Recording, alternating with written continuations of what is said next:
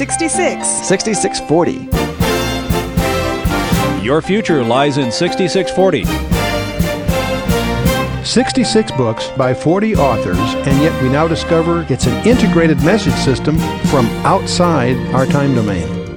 Welcome to 6640, Dr. Chuck Missler's daily radio program connecting the Bible to your life and the world around you. This series is entitled, Learn the Bible in 24 Hours. In today's study, Dr. Missler continues his session entitled, The Monarchy of Israel.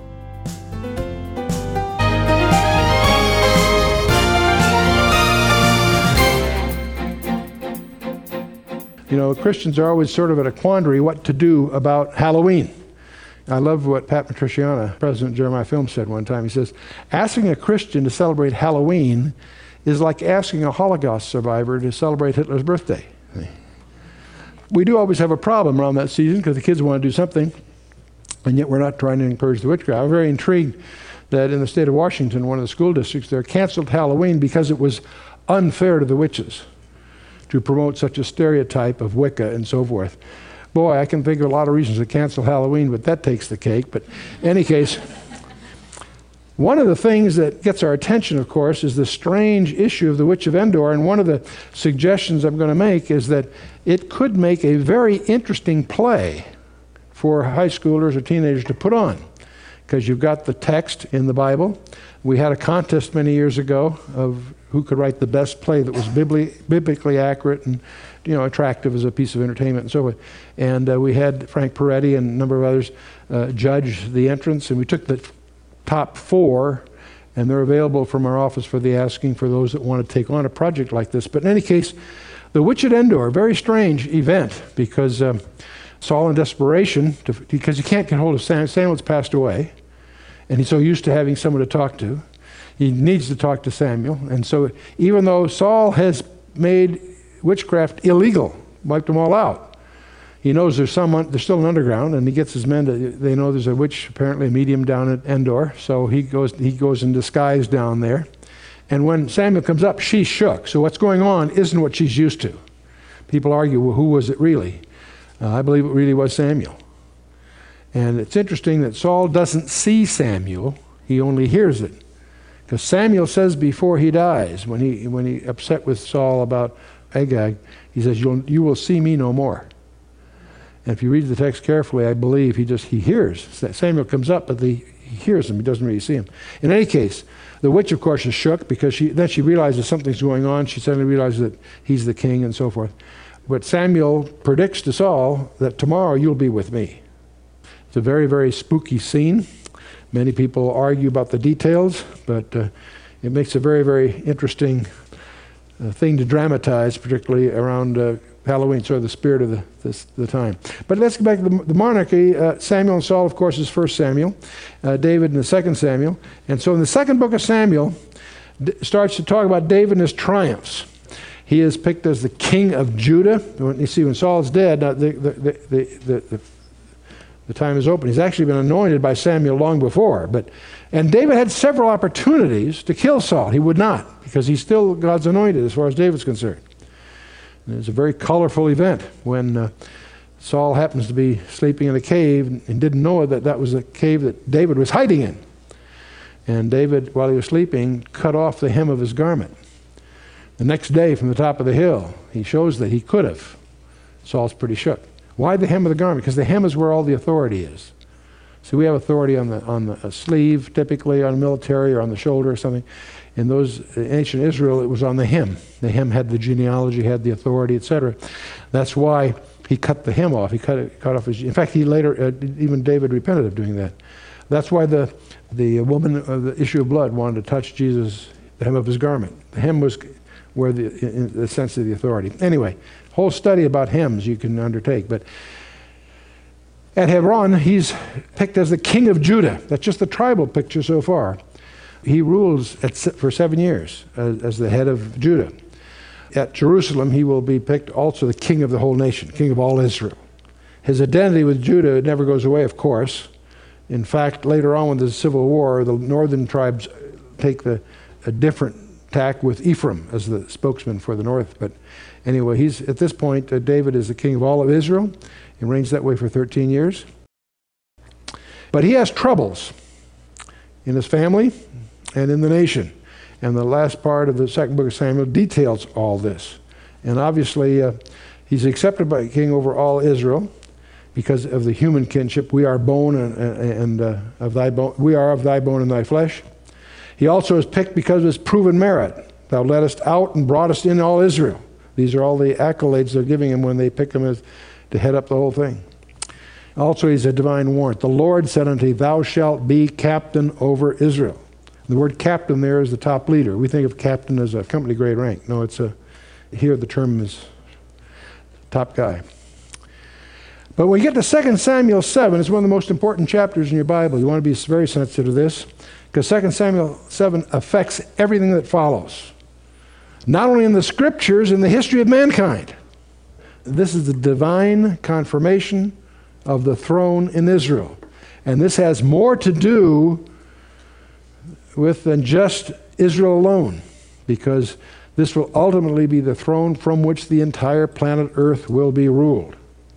God there declares the perpetuity of the Davidic dynasty. Now, do you know anyone that is a direct descendant of David? Only one, the Lord Jesus Christ. But anyway, the Davidic dynasty is declared through perpetuity. And something else is that the Davidic covenant is unconditional. We talked about the Abrahamic covenant being unconditional. The Davidic covenant also is unconditional. Very important point, because this has messianic implications. This is crucial not just because of the governance of the nation. It's critical because it leads to backstops the whole concept of the Messiah that started in Genesis chapter 3 and climaxes with the marriage supper of the Lamb and so forth in Revelation 19. 2 Samuel chapter 7, starting verse 11, the Lord telleth thee that he will make thee a house, speaking to David. And when thy days be fulfilled, and thou shalt sleep with thy fathers, I will set up thy seed after thee, and I will establish his kingdom. And he, that is David's son, shall build a house for my name, and I will establish the throne of his kingdom forever. So the Davidic throne the dynasty is here endorsed by none other than God himself. It goes on, it says, I will be his father, and he shall be my son. If he commit iniquity, I will chasten him with the rod of men and with the stripes of the children of men. But my mercy shall not depart away from him, as I took it from Saul, whom I put away before thee. And thine house and thy kingdom shall be established forever before thee. Thy throne shall be established forever. So his throne, his kingdom, and his house. Those are three different things, but all related. Each one is established forever. Key point.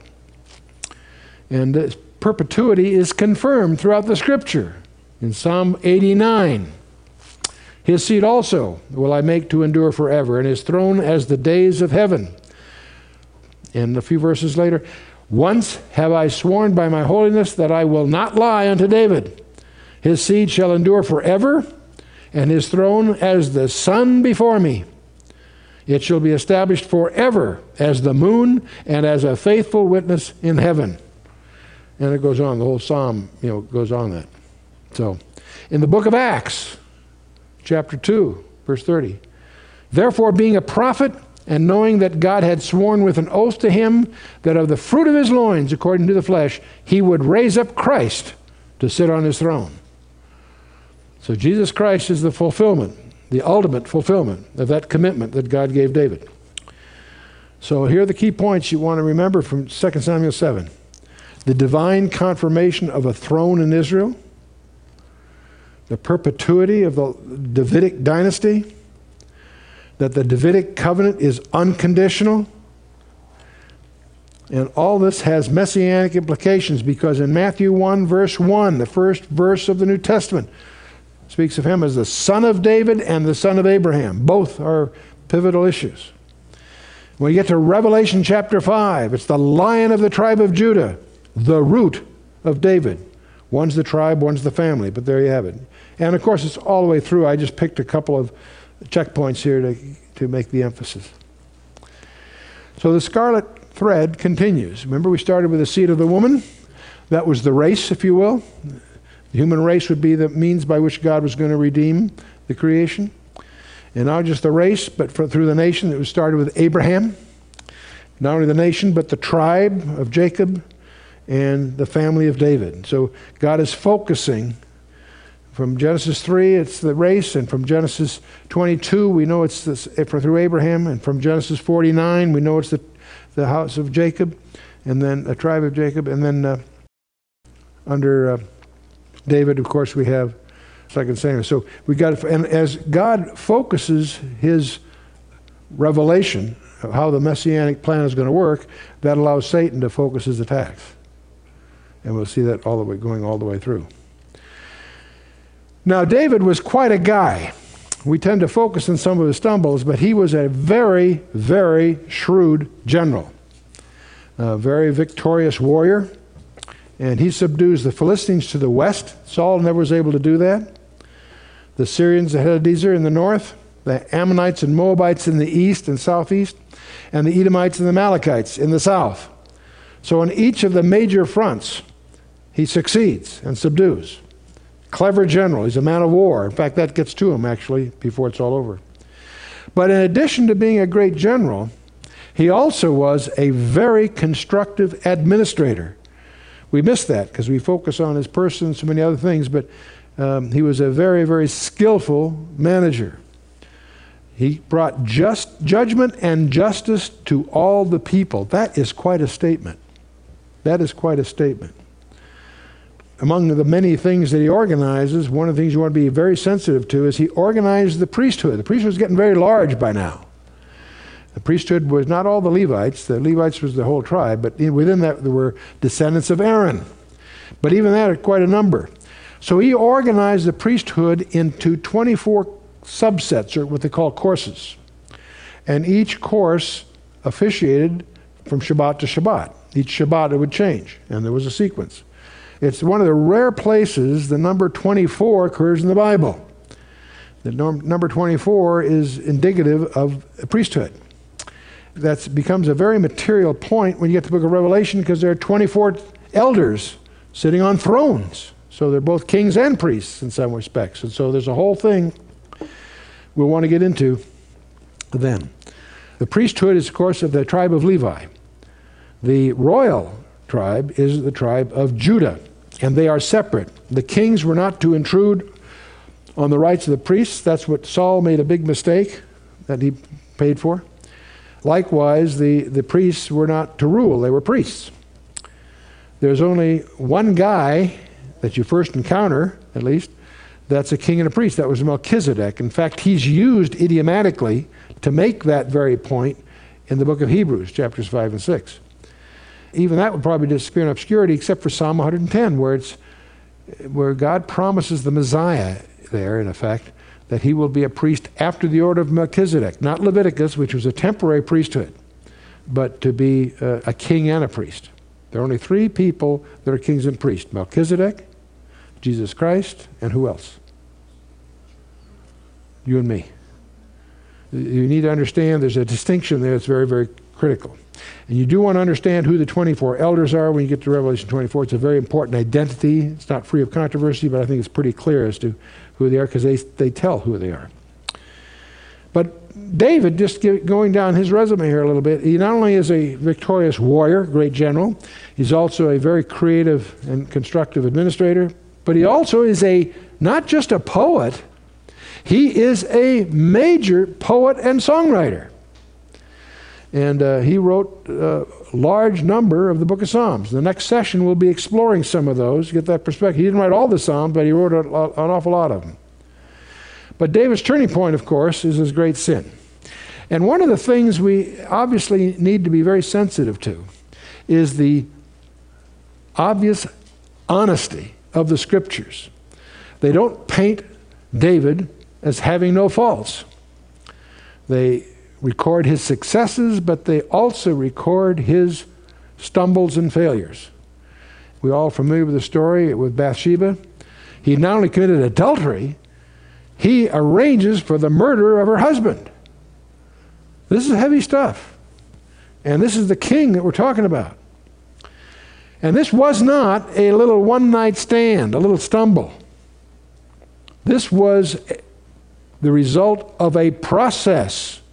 It usually is. First of all, he was in a mode of very prosperous ease. When things are going well, watch out. When you are at the peak of your success is when you're vulnerable. You're vulnerable at two places especially, at the bottom and at the top. Both extremes are danger points. And he was prosperous. He was supposed to be at war with his troops. He's home. And it was not a case of him looking out the window and seeing this gal for the first time. First encounter of that kind, probably, but I mean, it was not a stranger we're dealing with here. The other thing with David, though, he was already showing signs here because he was becoming very self-indulgent. We all tend to do that. Something else to be on guard for. Accumulating wives was forbidden in Deuteronomy 17. Forbidden for kings to accumulate wives. And of course he ends up having this affair with Bathsheba. And he gets, of course, confronted by Nathan, the prophet, in which he has deep remorse and repentance. To his credit, he has remorse and repentance. In fact, Psalm 51 is famous because that's David's psalm as he grieves over the sin that he is guilty of, especially the sin against God. And that's one of the reasons God can say in 1 Samuel 13, and it's also recorded in Acts 13, David is regarded by God as a man after his own heart. You know, when he says that, it's sort of startling, because here's David. He's a sinner. He's an adulterer. He's a murderer. How can he be a man after God's heart? Because he's honest, he owns his sin, acknowledges it, repents of it. God has a lot of room for a repentant sinner. We're all sinners. That's what the whole issue is as far as our relationship with God is concerned. So that starts, though, years of suffering. Remorse and contrition did not obliterate the consequences. God may forgive you for the fornication or adultery, but it doesn't get rid of AIDS. It doesn't get rid of unwanted pregnancies. It doesn't get rid of the consequences of sin in the natural.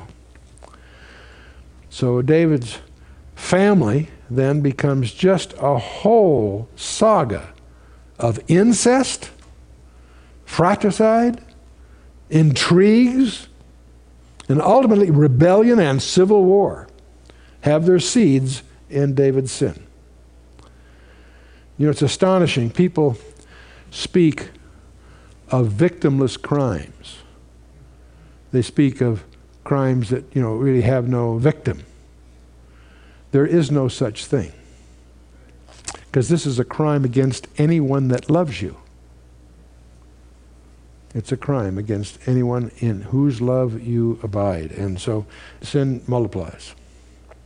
Because of all these things, he's not allowed to build the temple. God says, your son Solomon will build the temple.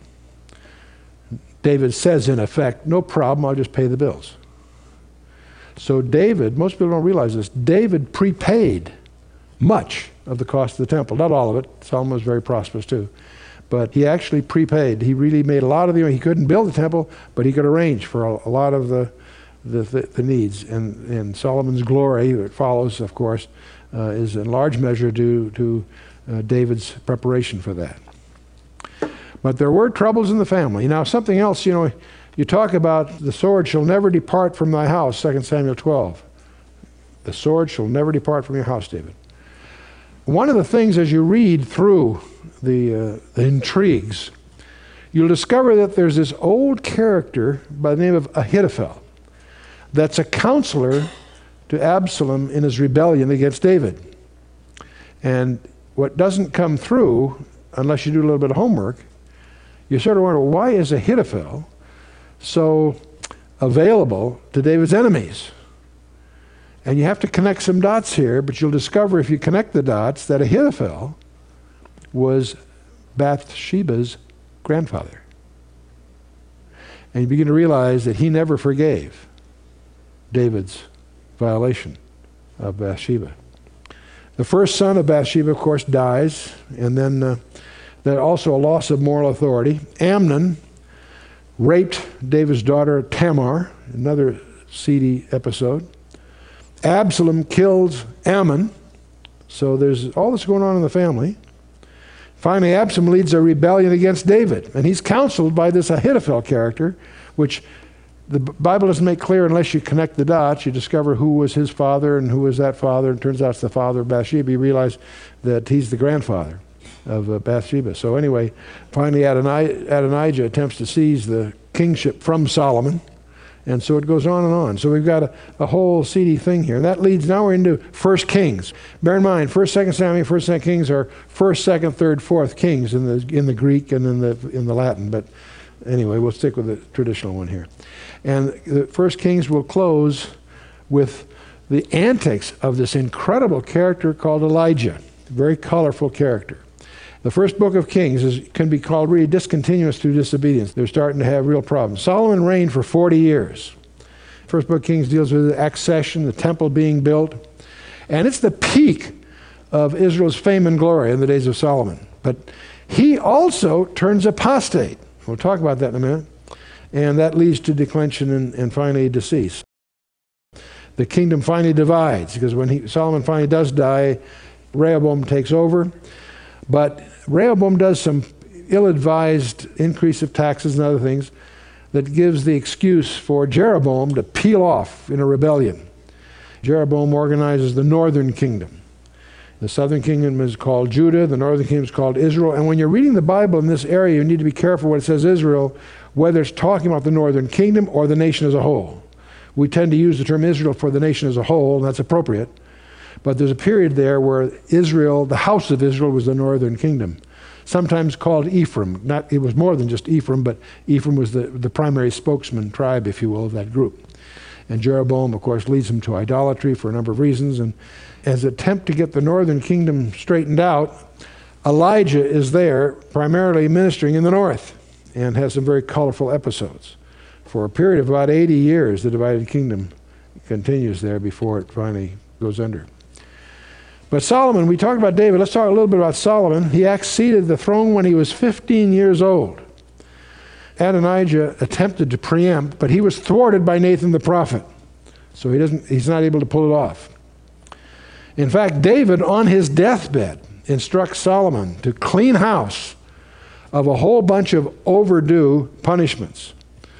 And that would include, Joab had previously murdered Abner. So David says it's time to deal with Joab. And there's also the Shimei issues and some other issues that he goes through a little checklist, punch list, if you will, for Solomon when he takes the throne.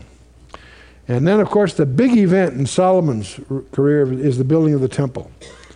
And the cedars of Lebanon were famous, and they're much more attractive than the coarser sycamores that were typically available in the south.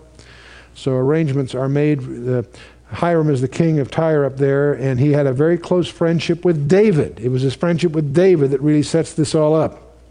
But something that most people don't notice is that the design of the temple was given to David by God himself. Most of us assume the temple was just Solomon's rendering in more elegant terms of the basic architecture of the tabernacle. No, it's more than that. In fact, there's some architectural features to the temple that go beyond what the tabernacle had, besides just being larger and so forth. And it's important to understand that that was God-given. I'll show you why in a minute.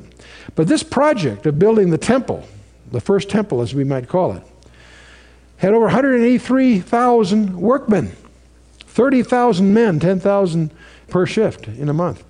70,000 carriers, 80,000 hewers in the mountains, and over 3,000 supervisors. That's a bunch. That was a mammoth project of the temple. Now, the architecture of the temple is worth studying. When you look at this, you'll recognize right away it's very similar to the tabernacle in its concept. The tabernacle was 75 feet wide, 150 feet long, if we accept 1.5 feet for a cubit. This is much larger, much, much larger, and of course a permanent structure, not designed to be portable like the tabernacle was, which is designed for the wilderness wanderings. But the architecture is very similar. As you enter first, the first thing you encounter is the Holocaust altar, or the brazen altar, except this was larger. And around it are 10 lavers of bronze for the washing. There's also a molten sea, and we're going to talk about that in a minute, but a huge, huge basin, 7.5 feet deep and about 10 feet in diameter, that the priests would be able to do ritual cleansing in. And when you go through all that, you then enter the holy place itself, that first rectangular edifice. As you walk in, instead of a menorah, a 7-branched lampstand, there are 10 of them in there. And then you go a little further, there are not just a table of showbread, but 10 of them. So everything is, the decimal points moved over, so to speak.